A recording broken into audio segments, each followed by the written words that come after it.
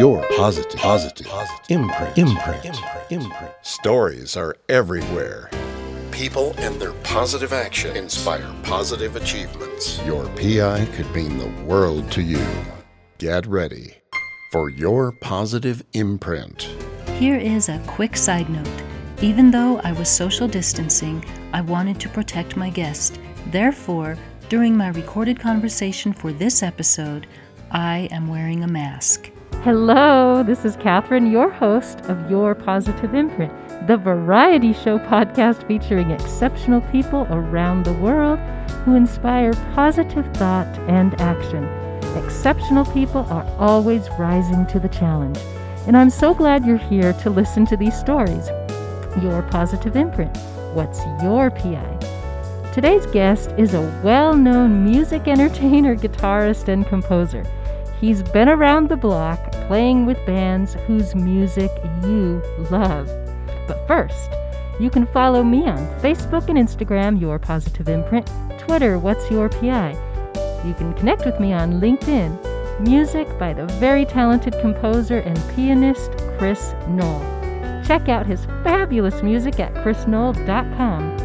That's CHRISNOLE, or on Spotify. And do listen to his ham bone boogie and piano blues. He plays across the genre. What mood are you in? Well, join my email list and continue listening from my website, yourpositiveimprint.com, where I also have a convenient subscribe button for some podcast platforms. Or, as always, listen from iHeartRadio, Apple Podcasts, Spotify, Google Podcasts, or simply your favorite podcast platform. And can you do me a favor and just tap that subscribe, download, or follow button, as well as the 5-star rating? I would love that support. Remember, this is a free podcast. Your Positive Imprint. What's your PI? Well, yay! I'm able to sit down in person with my guest today. Of course, social distancing and masks. Talented guitarist Michael Anthony is sharing his music and his positive imprints. He was labeled as Hollywood's go-to guitarist for over 20 years. In fact, you can hear his guitar work in movies such as some of my absolute favorites, Butch Cassidy and the Sundance Kid, The Fox and the Hound, and of course TV shows like Dallas, The Flintstones, and, oh my gosh, a classic, MASH. Well, dozens and dozens of others. I have a list here, and it is ginormous. He's originally from New York, and now my friend Michael Anthony teaches jazz guitar at the College of Fine Arts in New Mexico, USA. And here's some trivia for you. Some of my own dancing was choreographed to Michael's own compositions. Indeed, he is a successful composer as well. He continues to entertain audiences, although on hold for now with the pandemic. But actually, not true. You're going to entertain us today, Michael. So, Michael Anthony, welcome to the show. Well, thank you, Catherine. It's an honor to be here. Who is that masked guitar player? Right, and that masked interviewer. Oh, my gosh. Thanks for asking me. I'm honored. I'm totally honored. We can talk about a lot of things. Where would you like to start? I met you because you are the husband to one of my heroes in my life. My hero, too? Oh, that's great. And that's Miss Kathy, of course, Fishback Studio, who has brought dance into my life and so much positivity. And that's how I met you, which is just so exciting. And so I've been to so many of your different shows, and you've entertained me through the years. And now I thank you so much for being on the show to bring... Oh, it's a pleasure. Total pleasure. Yeah. So you're from New York. I was born in Brooklyn, New York, 1941. And back when the Dodgers were the Brooklyn Dodgers, for those sports fans out there. My father's Cuban. He was Cuban. And, I didn't know that. Yeah. So, did you not know then my original name was Michael Anthony Hernandez? No, I did not. Yes. And my mother was Italian, and her maiden name was Lettieri. So, but anyway, yeah, I dropped the Hernandez back around 1960 when I was then in L.A. The name Hernandez was not as employable, to be very simple. And someone had suggested to me it might be the idea of those early days when all people involved in show business chose melodic sounding names, which now doesn't matter anymore. Which is good. This is really, really good. But back in those days, it was a little bit different. So having a name that was nondescript, let's say, worked out really well. And nowadays, we got Hernandezes all over the place. We've got announcers, we've got baseball players, we've got, sports people, et cetera, and that's a wonderful thing. Well, Michael Anthony, whether it would be Michael Anthony Hernandez or Michael Anthony, you are awesome. Well, you're very kind. Thank you. I've just been a devoted musician all my life and found good reason to, how shall I say, follow my early philosophy of, hey, what's life all about anyway? What am I doing here? And it came upon the wisdom of reading books, et cetera, and having some experience, the idea of to be and to become, and allowing growth when I have my choices in life, and to be peaceful when I have space.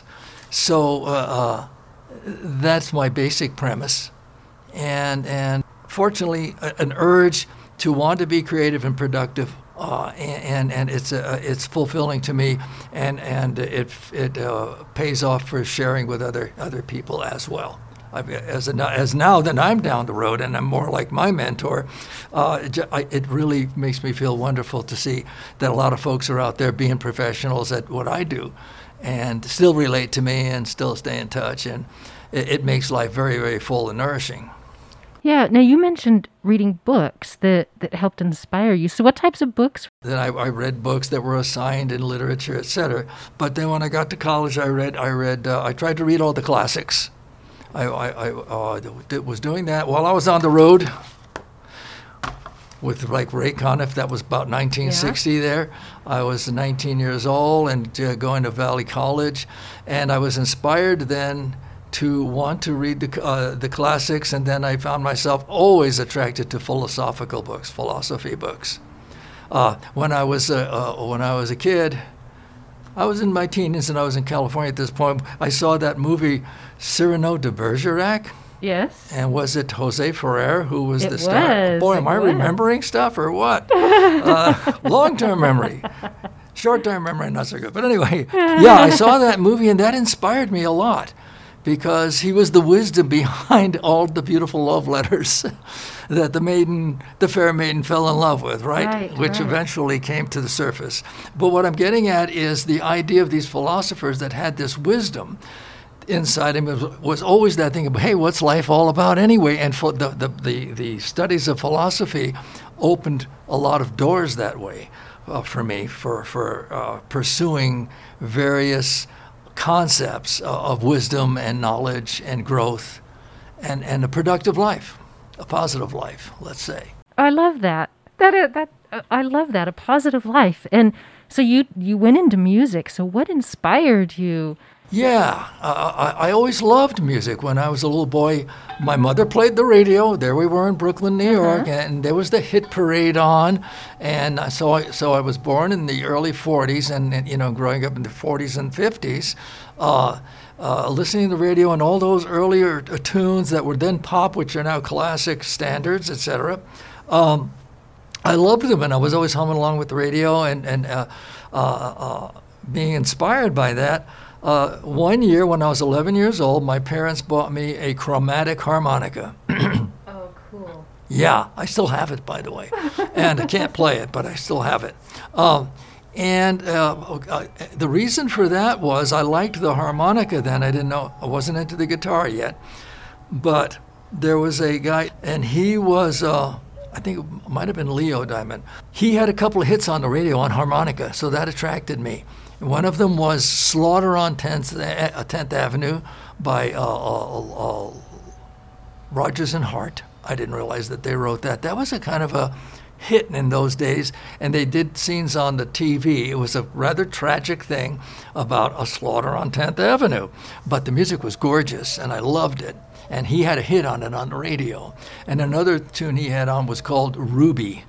They say, Ruby, you're like a dream. It's a beautiful old melody. Forgive my singing, it's horrible. But yeah, those two, and like I wanted to play the harmonica. So my folks give me the harmonica. My dad, he gets the cheap harmonica. And he and I were competing for picking out the melodies off the radio.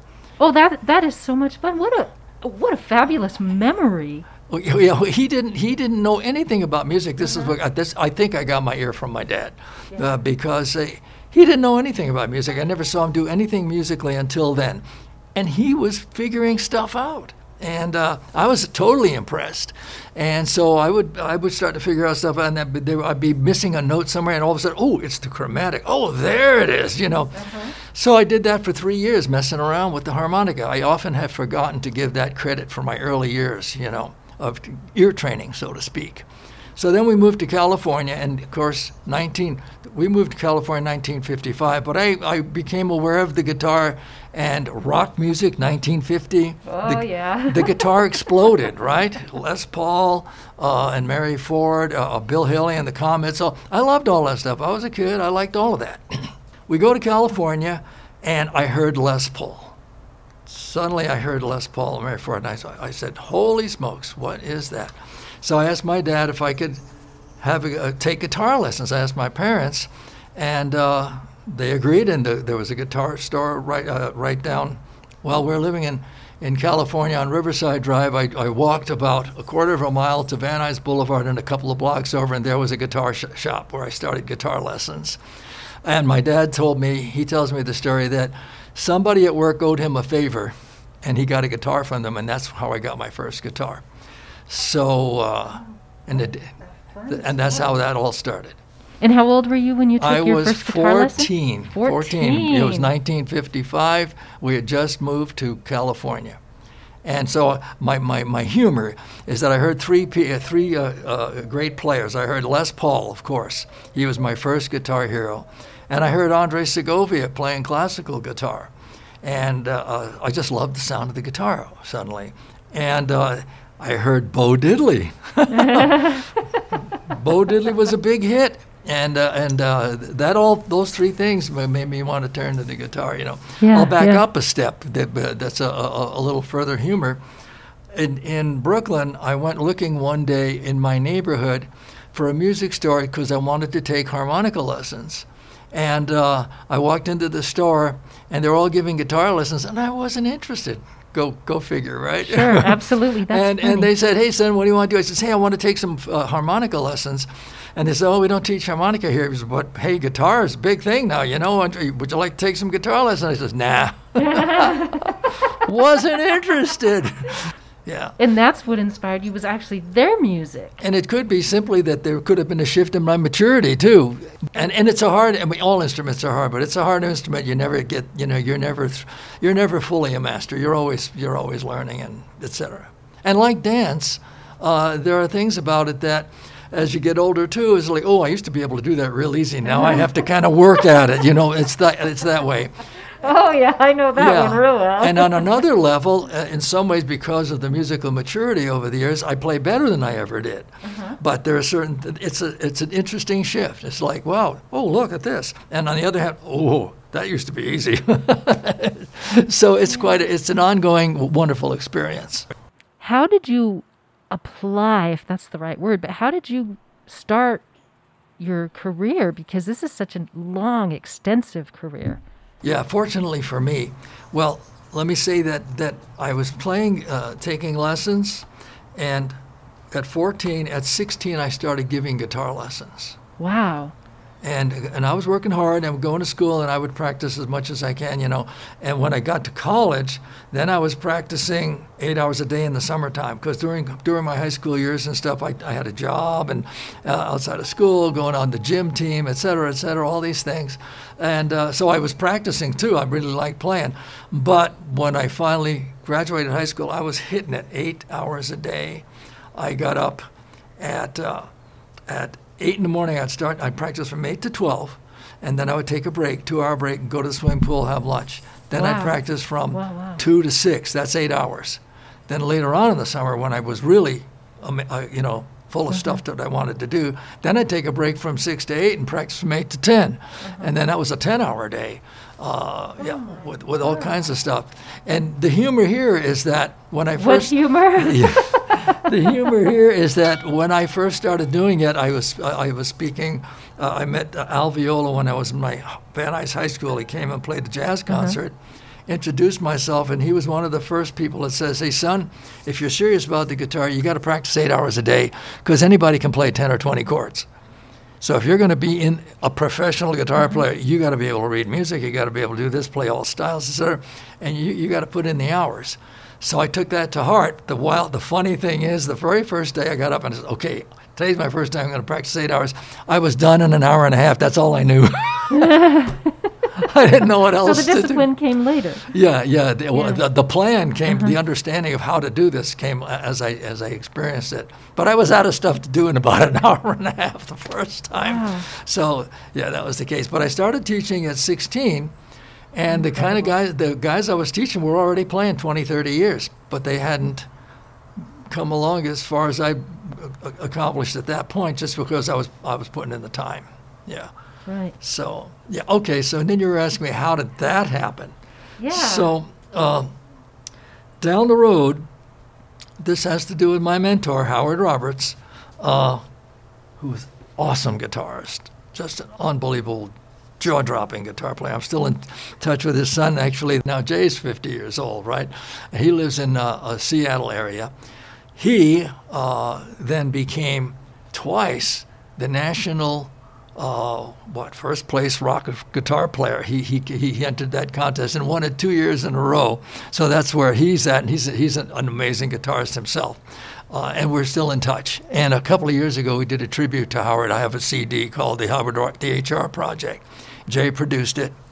And we also went to the NAMM show in LA, and we did a performance there. So getting back to this, it comes back to Howard. I had a plan. Somebody told me that, hey, you'd be gigging all your life, whatever. And I was observing that the guys that were making a good living, because I was a person that I had to, again, being a kind of a philosopher, is like, what do I want with my life and with my career? And I realized I'm a family man. I don't really want to be traveling constantly and on the road, which I did my share of. Didn't have that yet, but I had the how shall I say, the value for that. Okay. To like, who am I? Because there are a lot of people, I don't want to get married. I want to be around the world and do all these things. Right. And I realized I'm a family guy. I came from a family that had all these family values, etc. And I liked that. I wanted to be a father, etc., all that kind of thing. And I wasn't going to be efficient at that or effective at that if I was constantly on the road. And that's the way I was thinking at the time. So what came to me was that I'm observing that there are studio musicians. Studio musicians get to stay in town, and they make good money. And they're the best guys in the world also. They're the best players in the world also. And I thought, that's for me. That's what I wanted to do. And so as I was working towards that, and I wanted to learn, what are the standards? What do I have to be able to do? How good should I be in whatever areas? And I started to collect those from various people. You got to learn to read music. I'm repeating myself. You got to do this. You got to play styles, et cetera, et cetera. You should be able to. You have to be versatile. You can't just play the guitar. You need to be able to play the banjo. You got to play some other instruments, the mandolin, some classical, folk, pop, all that stuff. Okay, blues.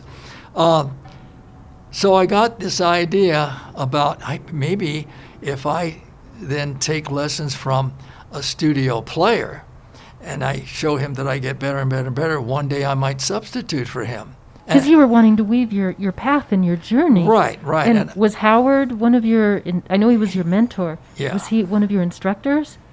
Yes, he was in. See, then I started taking lessons with Howard. Okay. The lessons with him were just amazing, just wonderful. He was what endeared me to him right away was that not only was a great artist, he really cared about teaching and passing it on. He cared about being a good teacher. And that's number 2. Great artist, number 1. A great teacher, number 2. And number 3 was that he was a continual student himself. That put the capper on for me. Because Howard was such an important person for you in your life and a mentor, and he helped you weave your path into the career that you're in now. He did.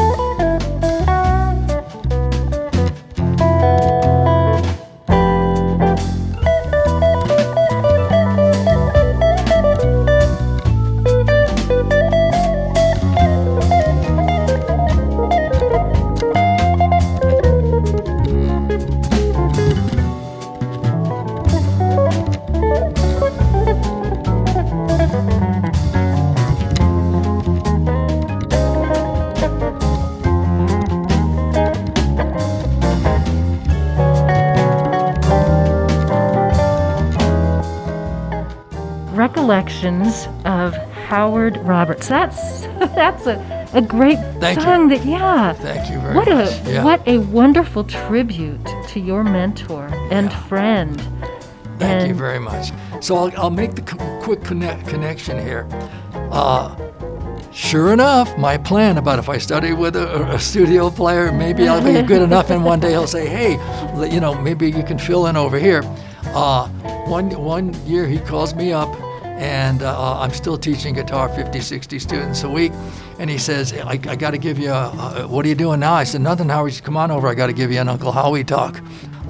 So I go over there, and he says, are your goals still the same? You want to be a studio player? And I says, yes. And I'm like 24 or so at this point, and he says to me, he says, I think you're really ready, and I think you I think you have the necessary qualities to be a studio player. Besides being a fine player, you got to be likable, you have to be dependable, all of these things. And he says, I think you have all those qualities. And so he says, why don't you just, you're going to need to quit teaching all those students, because nobody wants to hire a new guy The only way you're going to get hired is if they're so busy they can't get all the people they're used to, and it's going to be last minute. So I quit all my students. Cut to the chase. I quit all the students, and I just started teaching a little privately at my home that was more flexible rather than a store. At this point, I found out my first wife was pregnant with her first baby, etc. Of course, all of these things happened at the same time. So I meet him at Capitol Records to play his album. And we get there, and the album was, I think, his Best Instrumental Hits was the name of the album. I ended up playing on 2 tunes on this album. He's about to start the recording. I'm sitting in the booth. I'm excited. And all these classic players, fine studio players, are on the session. And suddenly, the accompanying guitarist, Billy Pittman, who just turned 100, by the way, went to his birthday party in Palm Springs. He got an emergency call. His kid was being rushed to the hospital with, I think, appendicitis or something. Howard turns around and he looks at me and he waves me out there. And I go out and I said, "What's up, Howard?" And now I'm getting nervous. And Billy's got to go. He says, "Have you got your guitar, Mike?" I don't know what told me to put my guitar in the trunk of the car that day. It was a hot August day. So next thing I know, I'm running out to the car. I'm carrying my guitar and my big old heavy amp from the parking lot into the studio. My hands are shaking. And he puts me in back where Billy was going to play, sets me up. And I start to play his part, which was, in the first tune, doubling the bass part. And it's written in bass clef. The guitar players hate bass clef, you know. They don't like to read anyway, well, much less bass clef, and I figured it out. However, I was nervous, and I was having some troubles with it, you know, and Howard's covering for me. So I'm sort of half getting it and half not, and he's covering for it. He's filling it in, yeah, and we're going along while we're running it down. And then suddenly I finally got it. When he saw I got it, then he let it go, and he could play his part. Right. I'm sitting next to Carol Kay, who's an iconic recording bass player from the Wrecking Crew that was well known, and yeah, that was great. So the name of the tune was "Coming Home, Baby." Remember that old rock tune? Babe, I can play a little bit of it. Anyway, In fact, we're ready for some music, some more music. Absolutely. that was the name of the tune. Was "Coming Home, Baby," which is an old standard rock tune from the 60s, early 60s. And although we can't hear that one, Right. but Yeah. wow, that's a huge guitar. Oh, yeah. This is one of my, it's just acoustic, yeah.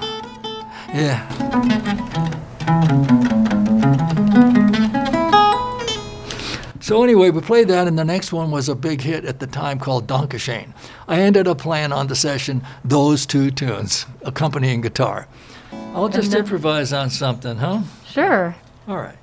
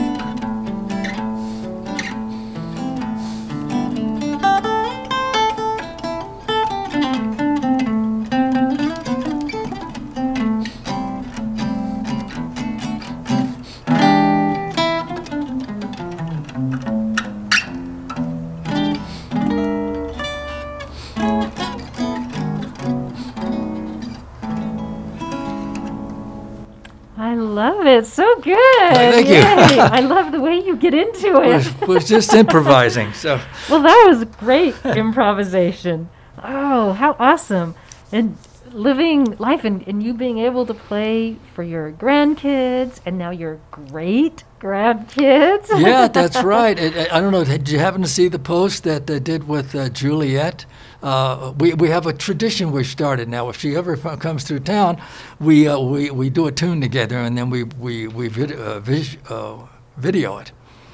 Oh, Yeah. What did we do? Oh, yeah. She wanted to do "Sunshine on My Shoulder" by John Denver, and Oh, my gosh. and we did that. So, for listeners, I talked about his granddaughter now probably a year ago, Juliet Dougherty, who was in the dance movie High Strung. And Right. It is such a good movie. It Oh is a my good movie. It's an gosh. awesome movie. It is a very well done movie, well directed. The dancing was fun. It was kind of an emotional movie. A very emotional movie oh on my more gosh. than one level. Yes. There was first of all, I want to go back to what you're saying about the talent was amazing. All of these people in New York, they were all amazing dancers. Yes, they and were. performers and actors. They were all did a fantastic job. The storyline was wonderful in that it was multi-layered in the fact that there was the romance, the romantic triangle, right? And there was that, and underneath that there was the musician, which was almost He was a almost took over dream. that whole line of thing. He meets this retired pianist, No right? spoilers, but yes. Yeah, the spoiler. And it's an amazing thing that he's, just starting out. And he's got all the talent. He's put in the time. He's a developed musician. And he But- really is a pianist, and which he really makes is. it so fun because you're actually watching him play, and then you're actually watching Juliet and the rest of the dancers dance. Yes. Yeah, it's a beautiful story that way It is. because he's kind of like a starving musician in New York at this point. As far as starving goes, you didn't have struggles because your talent brought you into the studio very early on. I was fortunate, however, I paid my dues financially too, because my mother told me when I told my parents I wanted to be a musician. Of course, my father was all for wanting me to play. He always wanted to play the guitar, and his dad wouldn't let him. Long story short, he was growing up in Cuba as a boy himself. Musicians had a terrible reputation then. What's changed? Nothing's changed. But anyway, his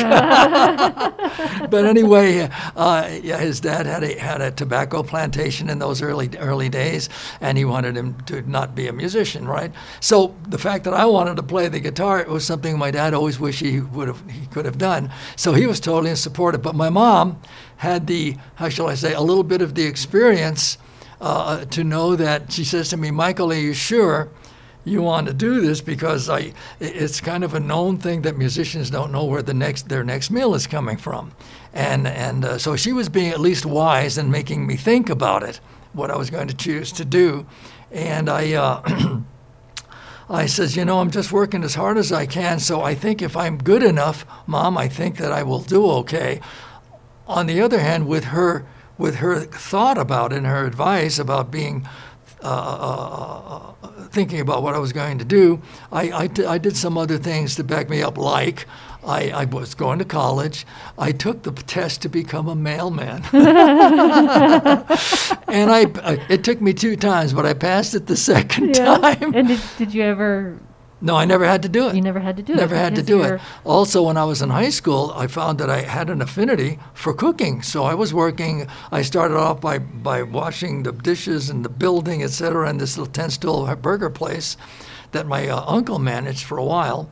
And by the end of the 3 years of high school, this is my first 3 years in California, that I was then elevated to become a short order cook. I could do certain things. I'm not I would never be a fancy chef. I'd have to go to school for that. But I had a sense. Hey, I could flip burgers. I could cook steaks. I could make pasta. I'm Italian, So I could do certain basic things, and I had to learn to cook breakfast. That was the challenge, because breakfast is the thing that you could mess up real easy. The eggs, they go fast. Oh, yes. So they taught me, no, you do the eggs last. You have to put on the toast. You put on, you get the bacon. can go. You do all these other things. You got the hash browns going, etc. And then when they're close, then you put on your eggs. And so they taught me how to time backwards, and I had to learn to do that. And first I did it occasionally here and there, and then later on I got good enough to be able to take on the breakfast rush. So where did you work? It was a place called the Burger Bar. It was on Van Nuys Boulevard. Of course, it doesn't exist anymore. It was about a 10-stool burger place. But I worked there the whole 3 years I was in high school. Like I said, I started out with just, taking orders and things like that. How fun. So you had that as your backup plan. So I had two kind of backup plans. Yeah, sure. So my mom kind of hipped me to that, so to speak. She had and for good reason. I mean, for she good lived reason. through the Depression. Right, you never know, And you don't know. And it is also true, just because you're good doesn't mean you're going to be successful. Unfortunately, I've had friends and people that I've known that were very good and talented, but they didn't make it as far as being able to do well, make a good living out of it. So those things happen. Why do you think, because I'm looking at this stack of all of the bands and all of the music, all of the TV shows, the movies, etc. Why do you think you were successful? Was it timing? Was it personality, talent? It was the combination. The studio business, the recording studio business was booming. There were like sessions going on all of the time. There were about 8 pages of guitar players in the union book. Not all of those were studio players. I'll say maybe 40 or 50 of those guys were studio players. But they were all busy all the time, and they were running from one session to the next. And you were called the go-to guy of Hollywood, the go-to guitarist. I forgot who said that, but yeah. And I was very fortunate. Another thing for Howard, he was a philosopher too, and at one point when I was like saying to him, yeah, but how do I build this? How does this happen? He says, you do your work when you're not working, because then I was at that phase where I'd get a session here and a session there. I wasn't this busy to start off with. So I would get a little bit of that. In between there, I was working some gigs on the weekend, playing private parties, and still doing that, and teaching privately at my apartment, my apartment, and like that. So I'd make enough money to get through if I wasn't, doing sessions. If I got a session, ooh, great. Then for a while I'd get a session here and there. Then I'd get 2 sessions. Then I'd got a couple of. Then all of a sudden the whole thing broke open for me. And, of course, then the Carol Burnett show came along, and that became a steady thing, And then the Flintstones, I got into the chair of the Flintstones. Was that the series? Oh, yeah. Well, I actually, it was more than the Flintstones. It was the productions of Hanna-Barbera, which did all of Saturday morning cartoons. Scooby-Doo. Exactly. All of that, Superboy, all of the Saturday morning cartoons, all those things, the Benji movies. Oh my goodness! I played on all the Benji movies, and then I did that. What did you mention? Robin Hood or whatever. That was a Disney movie, and I did some of those. And the guy from Disney, who was Alan Roos, who was one of those earlier big band guitar players, played with Jimmy Dorsey and those kind of people. He was the studio player there. He was the main guy for Disney. He retired. He was also doing all of Hanna-Barbera.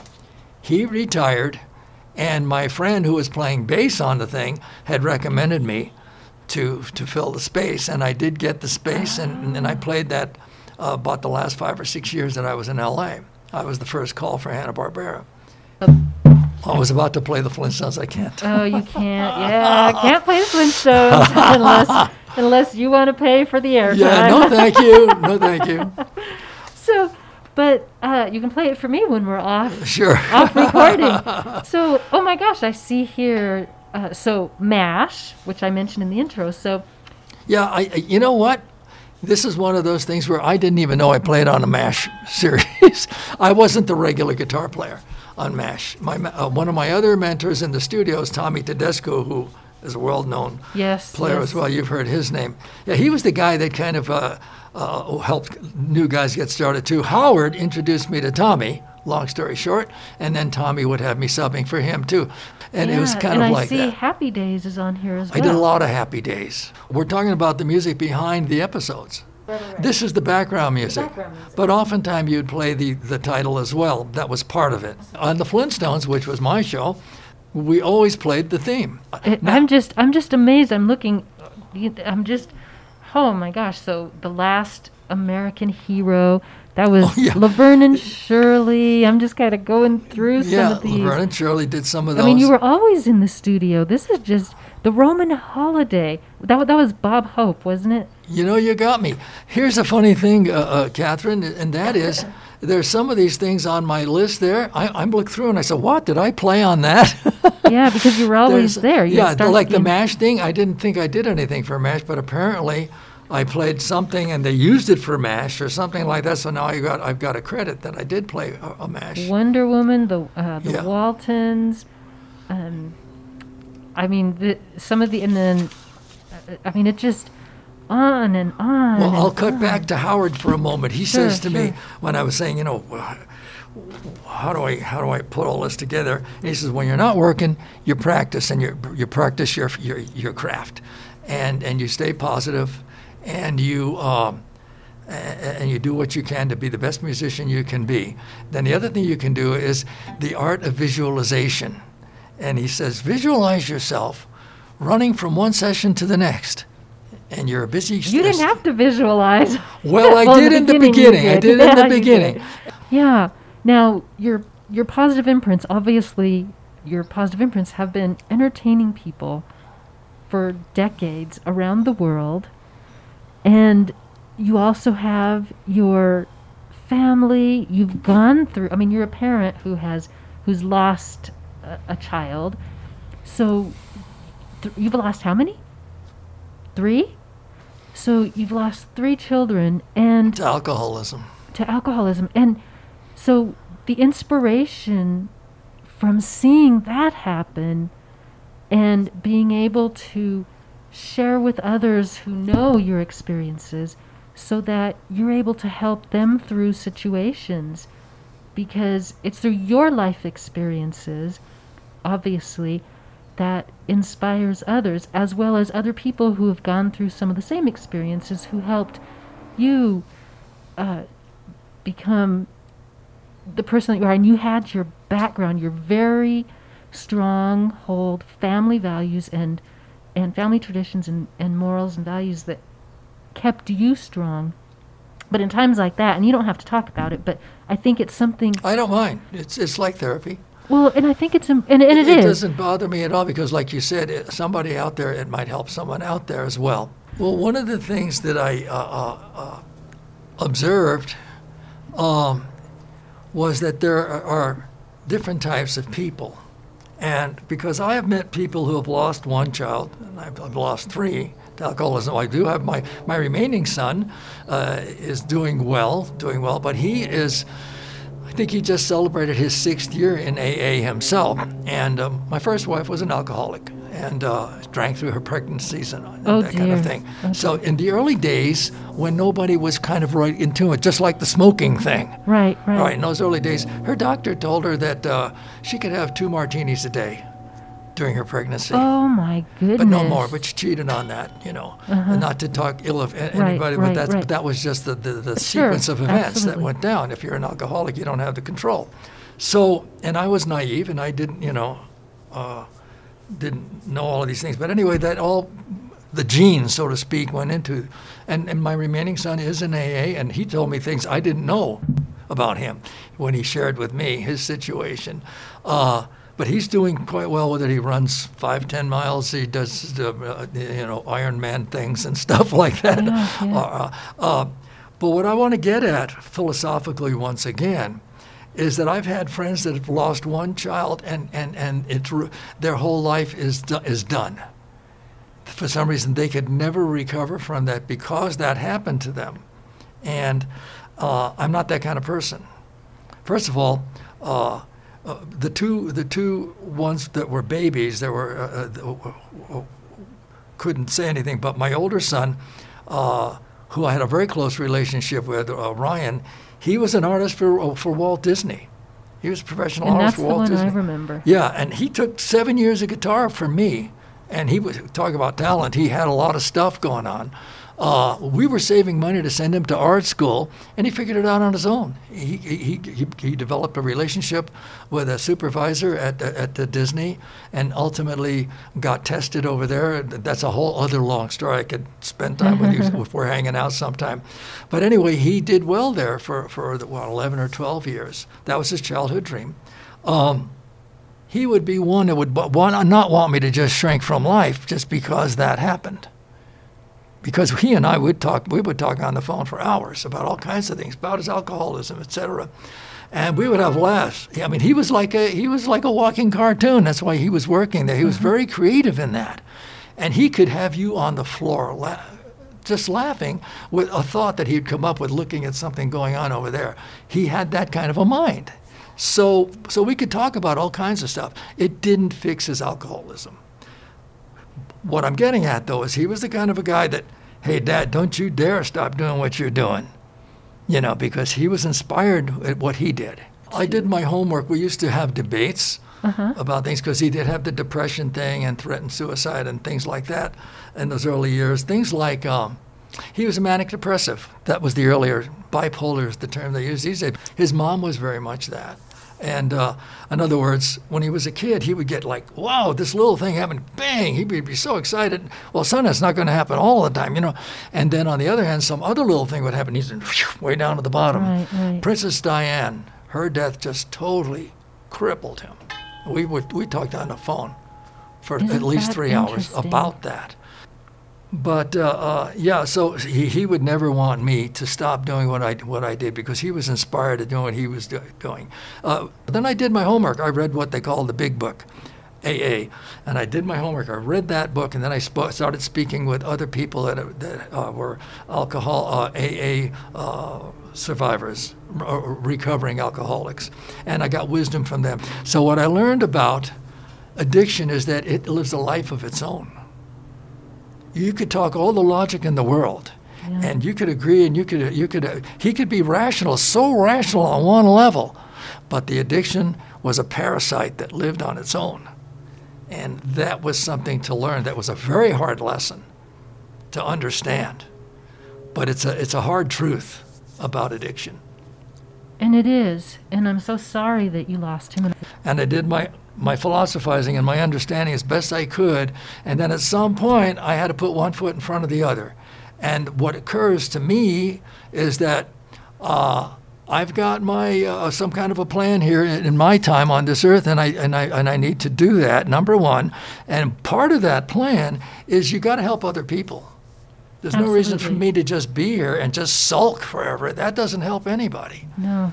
So moving forward and finding a way to be a positive force in the world is what helps the world to be a little bit better, hopefully. Well, and you've been doing a great job. You are always so inspiring, and you encourage with positivity. Right. You have been there for Miss Kathy every step of the way. Well, I'm happy to be the man behind the great woman.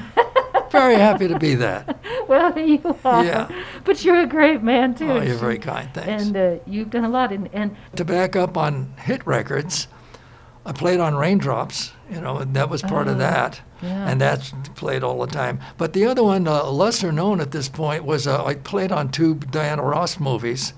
One was called Lady Sings the Blues. Oh, and that was Michel Legrand. He wrote the music to that. It was about Billie Holiday. The other one was, there was a featured guitar on this other movie she did called Mahogany.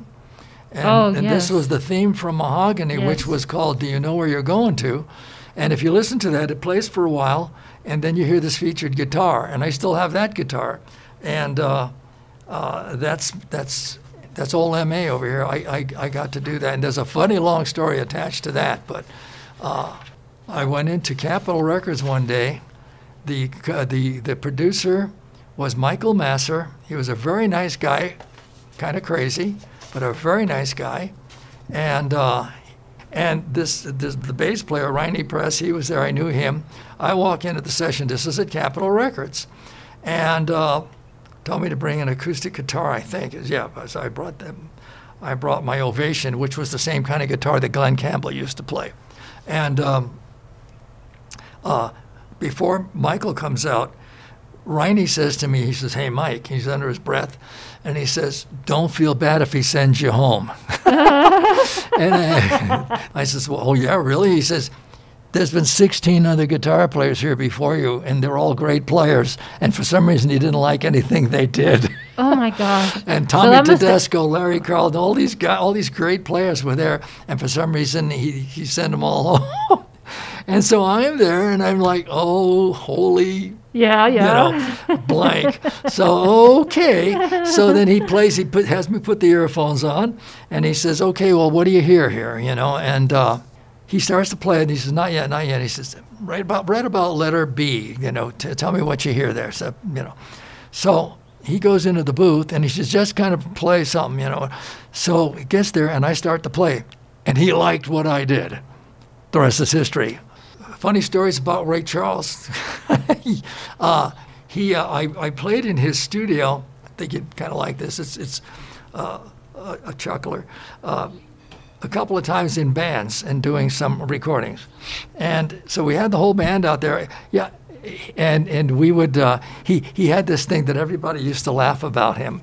We all knew this. He would say, start the session. He would say, "Okay." He says, I don't tell anybody how to play. I never tell anybody how to play." And then he would proceed to tell you every note to play. Yeah, of course, he was very talented, but that was, that's what he did. Memory. And then down the road, he got my number. And what happened down the road, this is when Kathy and I were now married and in our house in L.A., he would call my house. This is when we had landlines, right? We didn't have cell phones yet. What's a landline? No, just teasing. Exactly. So he'd call my house. And personally, I pick up the phone and I say, "Hello," and he says, "Hi, is this Mike Anthony?" I say, "Yes," and he says, "This is Ray Charles." Oh, wow. And he says, "Hey, what are you doing next Tuesday at 2:00 or something like that? Or can you come down now?" Sometimes he would do that. "Okay, Ray, I'm not doing anything now." And then I would send my stuff over because I had a number. I didn't know what he'd want. Right. And he'd have me overdub something. I did that at least 3 or 4 times. That's just really, personally. what a wonderful memory. And the fun.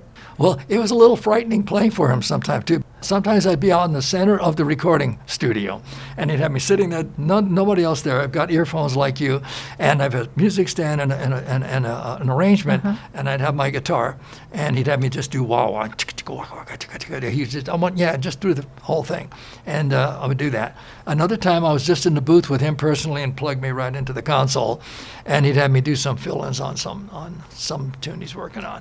And so that's the way that one went. But there were times he would be a little bit, Oh, he wanted that perfect pitch. Exactly. So, he wouldn't understand necessarily like one time he wanted me to play an interval on the guitar. He wanted to play it. He hummed it to me. He liked my first lick, and he kept that. And after that, he was hearing other stuff, and I was playing whatever he would hum to me. That's what we were doing. Oh, that is so cool. Yeah, that was cool. But he didn't have. But I didn't. He didn't have me do my own thing anymore. He took my first thing. Yeah, but then he hummed. But that was fine. Yeah, he would say, "Hey, can you play this, Bob?" And he would hum and some blues. And then you did. And I think that's pretty amazing. And then he would run the tape, and we would put it on, that kind of thing. But there were times, there was this one time he says, "Okay, I want you to go, boy." And I go, "Boy." No. Well, that's what you hummed. Yeah, but I don't want it that way. And he wanted me to bend the string all the way up to it. Well, I can't bend it on the string will break. It's not, it's not loose enough to bend that large an interval. Well, why can't you? It was kind of like that.